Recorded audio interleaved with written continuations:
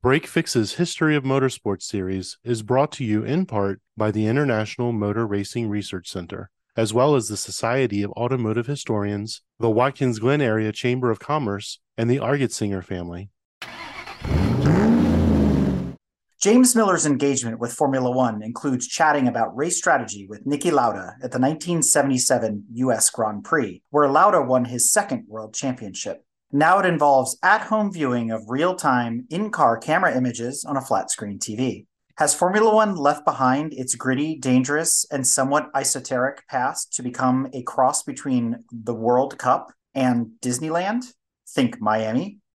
How much of its new global popularity can be summed up as perhaps merely media spectacle? Dr. Miller is Professor Emeritus of Communications at Hampshire College. He has studied new media as a Fulbright researcher in Paris and a visiting professor at MIT's Media Lab. All right, ladies and gentlemen, we get to the presentations, and the first one is Formula One, From Circus to Media Spectacle. Jim Miller will be our presenter. And let me get his program up. All right, Jim Miller, folks. Well, I'm a little more nervous than I expected to be after Don said that an academic can hope for 8 or 10 people to take an interest. So I'd like to start by expressing my pleasure in noting that there'll be 2 or 3 other presentations today and tomorrow concerning media and motorsports. So let's add that to Don's list of future discussion topics. I may be discussing something that's obvious to most of us in this room, but I'd like to take a first stab at describing it systematically and then offer some preliminary analysis. It's really a first draft of what I'm discovering to be a really rich subject that I hope to develop further, so please help me. In his remark, Braun is writing in the introduction of the authorized 70th anniversary Formula One book written by Morris Hamilton. So we should take his comments as the official word. Gao was speaking informally in an interview. But I think the common takeaway from both remarks is that intentional fundamental change is underway in F1 with very specific objectives. At the same time, there's a perceived risk of alienating already contented Formula One fans. But I want to argue here that there's something bigger and maybe unexpected, in fact with greater consequences at play. So let's begin by looking at a casual variety of indications that F1 is becoming a media spectacle. Now, I can't help but make an aside. The presentation of drivers, I think, is a critical element of the F1 media spectacle. You know, Max versus Netflix, and now it's Max versus, who is it? Oh, Sky, and then Ricardo's travails. What's developing with drivers, and apparently appealing to many new audience members, is pretty close to reality television, which, as you know, mixes factual programming with subgenres like game shows, travelogues, talent competition, fly-on-the-wall documentaries, creating what's called a fame cycle for the individuals involved. This oversharing regarding drivers includes the mob of fans in the paddock that you saw at the Mexican Grand Prix recently. And it seems that half of Martin Brundle's Gridwalk interviews are with celebrity friends of drivers. There's also a category that might be even larger still that the BBC, for example, calls factual entertainment. And then I think the media net has gotten so broad that there's an in-depth profile of Toto Wolff in the current issue of what magazine? The New Yorker. So let's begin, though, by establishing a baseline for change, a past that people affectionately call the F1 circus. What might they mean? Actual circuses were itinerant examples of live art, according to a British historian. They were sideshows on the way to the main event in the famous 3 rings. Think about track design. Critically, Helen Stoddard says that, this is a really pungent quote, "The circus promotes itself as a public fantasy, a space of exceptionalism, escape, and danger, where the rules that seem to govern the world outside have no currency." F1 was informal, even a bit amateurish, with gentlemen team owners, do-it-yourself atmosphere, shoestring operations that included very limited driver salaries. So Phil Hill reports that Ferrari never gave him a salary. He only took a share of the start and finish money. And of course, all of that was against the genuinely mortal danger of every race. For my purposes, the circus was the 60s through the 80s. Now, on our last gathering here, I mentioned to Duke that I had come to several GP races here. Oh, when was that? In the 70s. Ah, the golden days, he said. He's not the only one who might think that way. This is an image from the center's own website. This is 1972 or 3. But beyond that, people looking back in time have characterized Watkins Glen as something special, and I think very much like the circus that I'm trying to describe, which to me hints at the possibility of making Watkins Glen a kind of in-depth case study, a baseline for comparison. There were lots of things that went, oh, how did that get in there? Actually, I think the year before they sacrificed a Greyhound bus. That's why the famous bog came to an end. But that was part of the circus atmosphere, for sure. Now, another way, more formally, of identifying the nature of the circus was a much smaller scale with respect to race numbers and a relative lack of media attention. So here you can see how few the races were compared to today. An early look at New York Times coverage shows very few articles about Formula One in their sports pages. The television story is a bit more complicated, and it goes farther back in time than I realized. But we must remember that early on, American cable television didn't have near the penetration rate that it has now, and some of these channels were premium, meaning you had to pay extra to get them. And then, of course, many of us remember the NBC coverage as being 3 talking heads in a studio saying obvious things about the global television feed. Maybe this is a record of slowly increasing coverage in the realm of television, but mostly I think it's pretty limited. Obviously, the circus left town in January of 2017 when Liberty bought Formula One and immediately began a cascade of significant changes, and here are just a few of them. Media-related changes are very significant and involve big players in that industry, which I think underscores the seriousness of intent and the very substantial capacity to invest in those changes.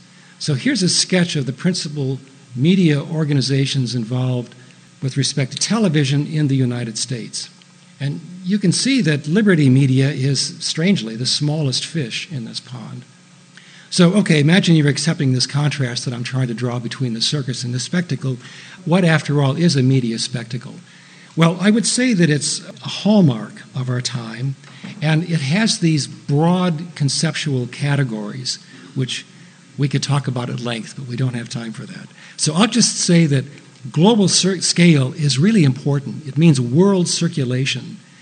Although it's American inflected, the media spectacle has been adopted to local conditions in a way that I think has created a nearly universal multimedia form. These things take place because they're driven by a search for profit by and large. Producers, distributors, advertisers, they're all engaged in a quintessential example of late capitalism, commodification, market oligopolies, datafication.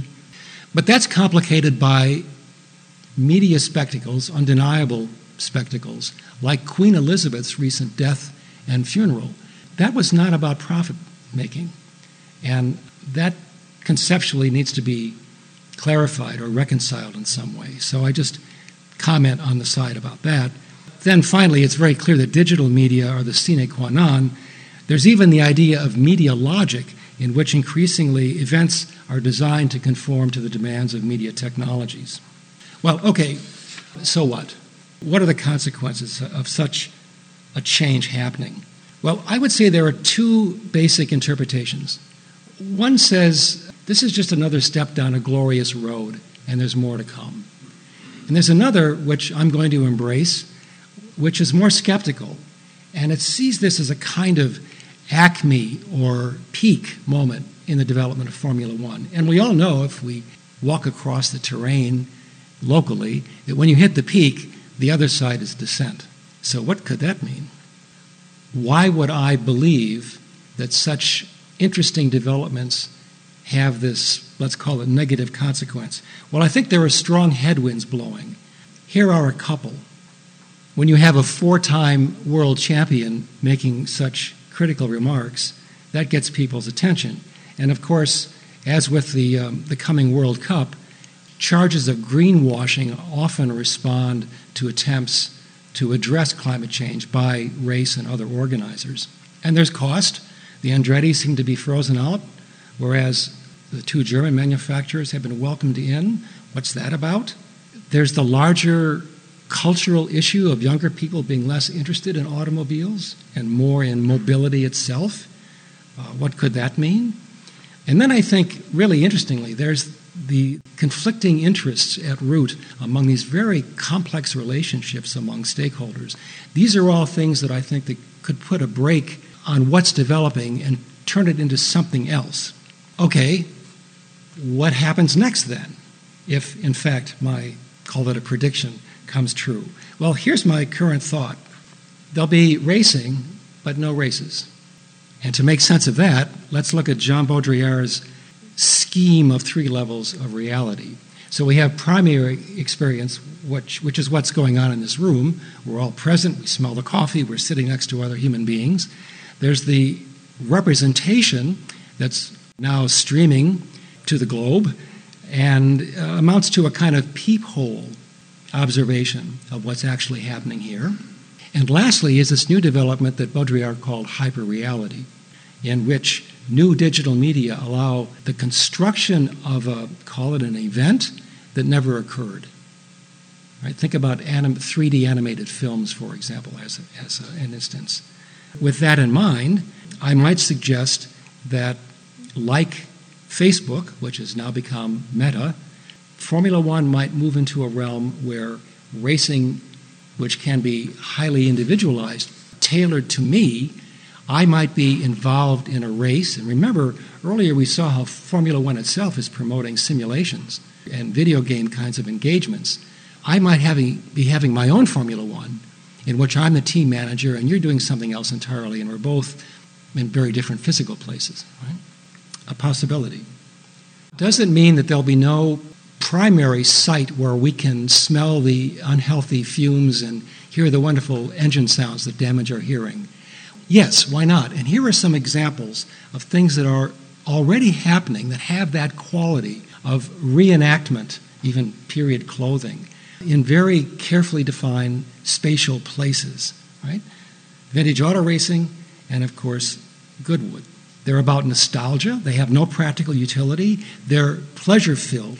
Another example would be, and I think this is very important, the various kinds of automobile clubs. And I mentioned PCA because I'm familiar with it. People come together physically. You're bombarded with material publications and stuff online. You go to events that are close to other people, creates a community. You meet people directly and become friends. Why not have this kind of event happening to the side of the hyper-real racing environment? But frankly, I think the best example of how that might take place with respect to Formula One is horses. At the turn of the century, there were 1.5 million horse-drawn carriages built in the United States, and there were something like 20 million horses. And we know how that turned on a dime. It transformed very quickly. And yet, today, how many horses are there in America? 7.5 million. The horse industry claims it's worth $120 billion a year. So maybe the future of F1 portends a kind of highly specialized reenactment along the lines of dressage, where skills are exhibited that yesterday were just everyday activities. We could resurrect the 70s right here at the Glen. Now, final words, and I'm grateful for these. Just the other day, the CEO of Disney described the principal corporate strategy as combining the physical environment of things like cruises and theme parks with this immaterial realm of movies and animations and characters and so forth, somehow bringing them together as a combined experience for their customers. And lastly, a driver at the turn of the century who observed something special about the United States as a market, if you will, for Formula One racing. And it makes you think that maybe the seeds for the Formula One media spectacle were germinating all those 20-some years ago at the very same time when digital media were emerging. And with that, I'll stop. Thank you.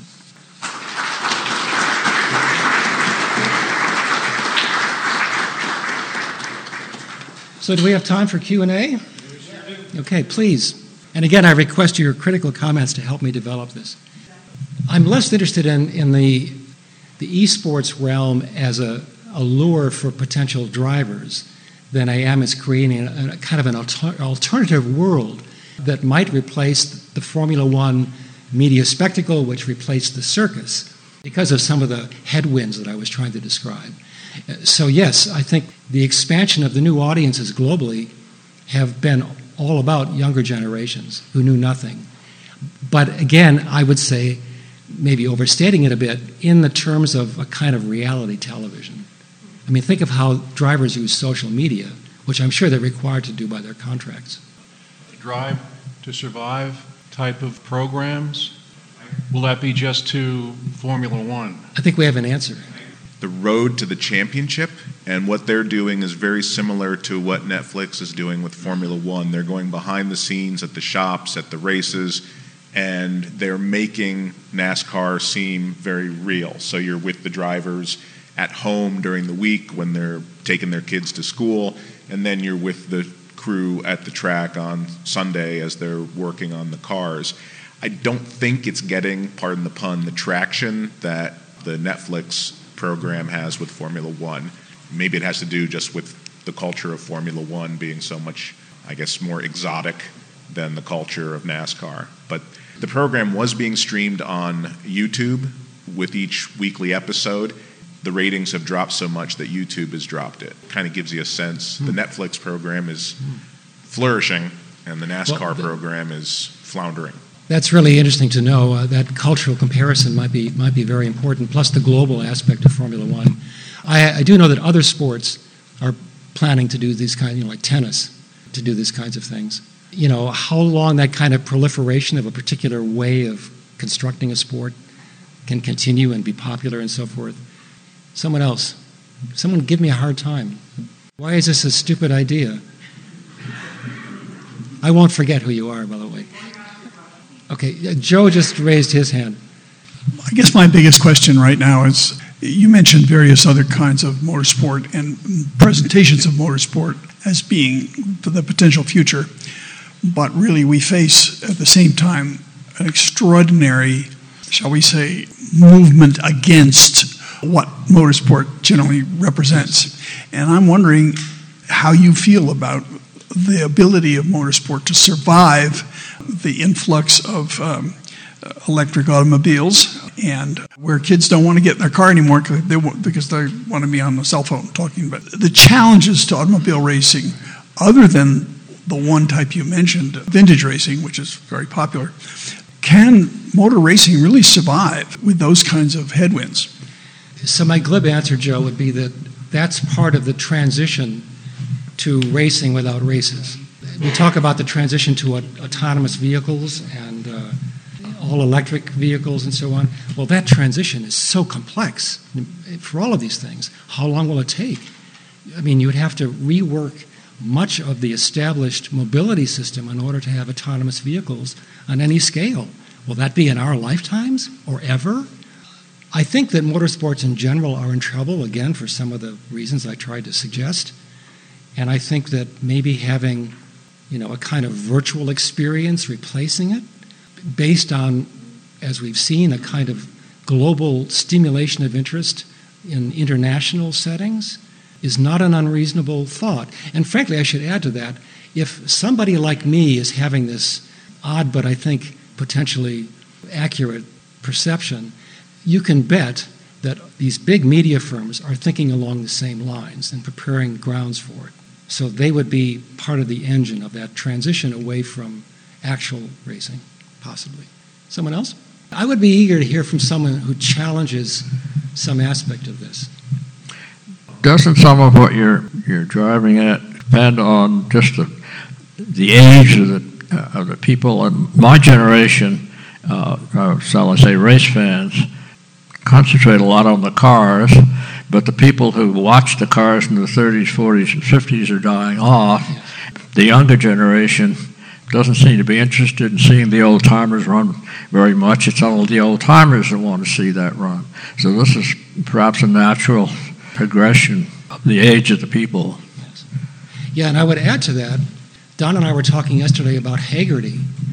They've transformed their business model, let's call it, in just the last 3 or 4 years, with the stated goal of engendering car culture so it doesn't die off with those of us who are no longer young.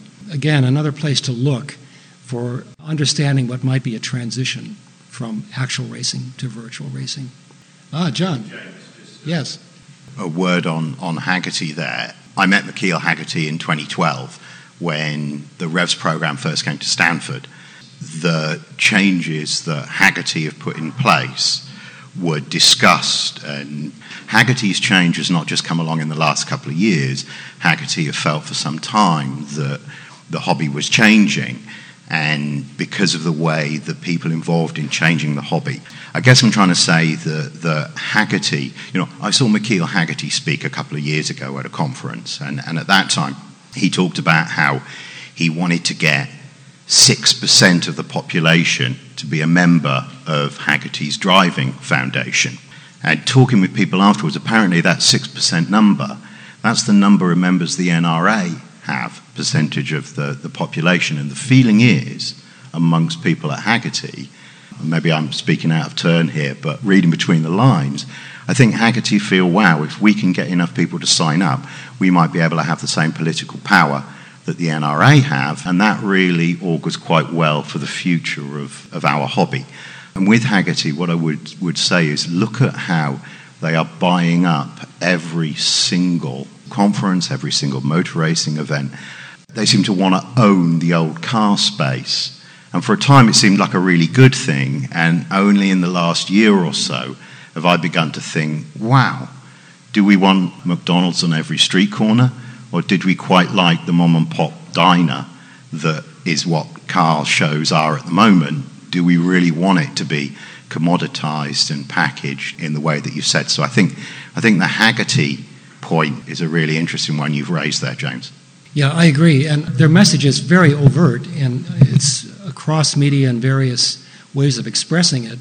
One, that there really is a kind of sleepy interest among younger people. They just don't know it. And two, that bodes very well for the future, and we're going to, fan the flames. It's a big bet. I was at the same conference. This was in Allentown, I think. And I happened to sit next to him at lunch. And he had pronounced several times already at that meeting how young people really cared about automobiles. And everything I knew said the reverse. So I pushed him a bit. Well, what's your evidence? He either didn't have any, or it was so proprietary he wasn't going to tell me. But I did wonder, And then they began making all these huge investments, going public on the stock market and so forth. So yeah, Hagerty's very cool. Maybe the Hagerty shadow will throw itself over our gathering, and we'll come back to it in various ways today and tomorrow. Anyone else?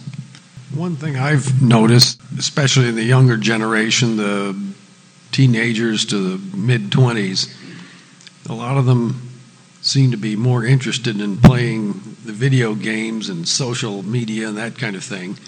But I noticed that, at least in my family, those that do that and their friends are bordering on obesity. And I think, what's going to happen when you're 40? Do you think that has anything to do with, they just want to sit around and play games. They don't want to move, maybe walk the dog, and that's it. I'm not an expert on obesity, but I've observed anecdotally some of what you've said.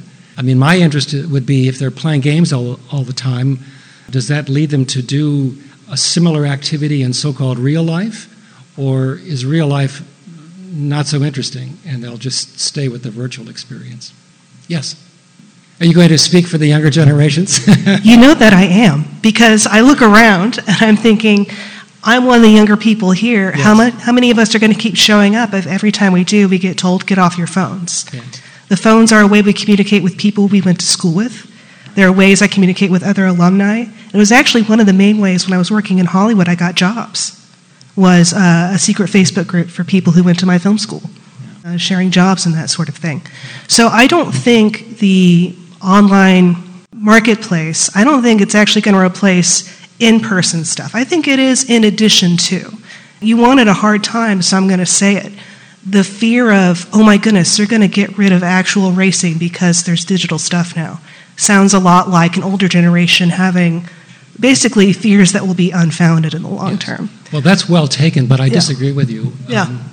I certainly agree with you, the first part of your claim, that being digitally engaged doesn't mean you have no life. People talk about telepresence. We all live remotely in some way now. It's inescapable. And I don't mean to make a moral judgment about any of that. But I do think, for some of the reasons I tried to sketch, and we've heard some, I think, supporting comments, that racing in particular might be at risk, and that one way of solving the problem is to move almost entirely into the virtual realm with these more limited ways of doing dressage when you can't ride a horse to your job, you know. So I think those are two different observations. And I agree with you, there's generational ignorance, because many of us old people are not hip to new technology. We don't use it in our everyday lives. And that leads to fear and other things. I agree that's a problem. And just one follow-up on that. I do just want to distinguish. We're talking about the hobby of racing, and I think sometimes when we talk about young people in cars, what your earlier point, well taken, that sometimes we're talking about automobility versus actual interest in cars as a hobby. Yes. And I do agree that my generation is not interested in commuting with cars. We're interested in building a world in which we can commute in other ways, either digitally or through mass public transit. But I think the interest in cars as a hobby is there.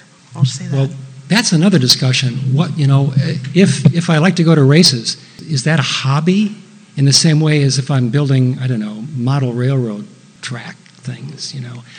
I think it's different. I just published something recently about trying to conceptualize what it means to be an auto enthusiast. And hobbyists are one kind of model where you might think about that. So I think you're on the path to something interesting. I don't have a race car, but I do drive a sports car. I don't know, is that a hobby? Well, not to belabor this, but again, point well taken. Thank you. So being part of the younger generation, I think I kind of speak for a lot of us that are involved in racing and have race cars and love this hobby. We would much rather have our hands in an engine bay and working on something in person and actually driving a car compared to sitting inside all day. Sim racing, you don't get the same adrenaline and the same experience of actually driving in person and getting to keep the sport alive. So, but you could have both. I mean, you could do this sort of vintage car racing on the side, small scale, nothing like Formula One. That could still exist, and then you could do sim racing at the same time.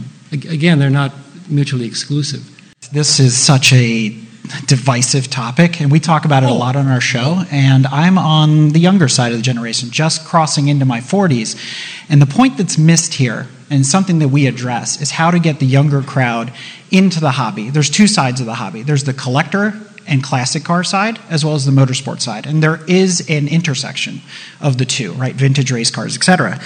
But the point that's often overlooked when we kind of turn down and look at the younger crowd is the economic side of this. Those of us that are in our 40s are at our peak earning potential. We have the discretionary income to start investing in classic and collector vehicles. However, when you look at the larger market, the older vehicles, let's say the cars from the 50s, I'm not going to go back to the pre-war cars, they're extremely expensive. We have been priced out of that market. So it's difficult for us to get into the hobby. So what are we looking at? As a 40-year-old, I'm looking at cars from the 90s. These are cars that were often just passed over. From a design perspective, they're marshmallows on wheels, right? They're very round, they're just very plain, mundane, etc. So you have to kind of consider what our generation is looking at. If you look further down the scale, what are these guys over here looking at? They're looking at cars from the mid to late 2000s. They're not looking at the 50s cars. Most of us, even in my generation, are Barracuda, Mustanged, and Camaro'd out. Those cars are $100,000 a piece now. So what am I going to buy? The V6 Camaro that was available 5 years ago. That'll be my next race car. I look to my daughter's generation, much younger, not even 10 years old. What is she going to be driving at 18? The cars that are coming out right now, because you put the drivers behind the wheel of vehicles that are about 8 to 10 years old. So you need to look at these generational gaps alongside of the economic buying potential of the hobbyists. So racing, you then quintuple that because it's even more expensive. So that's the thing that I think is missing from the larger conversation. I think car collection has two functions. One is an investment, and the other is, well, for fun. And you drive the car occasionally, which I think is what you're describing. So if you buy that there are these two functions, I would say that neither of those is hostile to the argument that I'm making. Those would be examples of these little corners of material primary experience when professional scale racing can no longer be sustained. Thank you.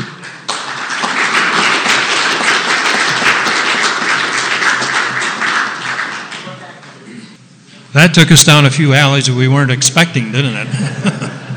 This episode is brought to you in part by the International Motor Racing Research Center. Its charter is to collect, share, and preserve the history of motorsports, spanning continents, eras, and race series. The center's collection embodies the speed, drama, and camaraderie of amateur and professional motor racing throughout the world. The center welcomes serious researchers and casual fans alike to share stories of race drivers, race series, and race cars captured on their shelves and walls and brought to life through a regular calendar of public lectures and special events. To learn more about the center, visit www.racingarchives.org. This episode is also brought to you by the Society of Automotive Historians. They encourage research into any aspect of automotive history. The SAH actively supports the compilation and preservation of papers, organizational records, print ephemera, and images to safeguard, as well as to broaden and deepen the understanding of motorized, wheeled land transportation through the modern age and into the future. For more information about the SAH, visit www.autohistory.org. If you like what you've heard and want to learn more about GTM, be sure to check us out on www.gtmotorsports.org. You can also find us on Instagram at Grand Touring Motorsports. Also, if you want to get involved or have suggestions for future shows, you can call or text us at 202-630-1770 or send us an email at crewchief@gtmotorsports.org. We'd love to hear from you. Hey everybody, Crew Chief Eric here.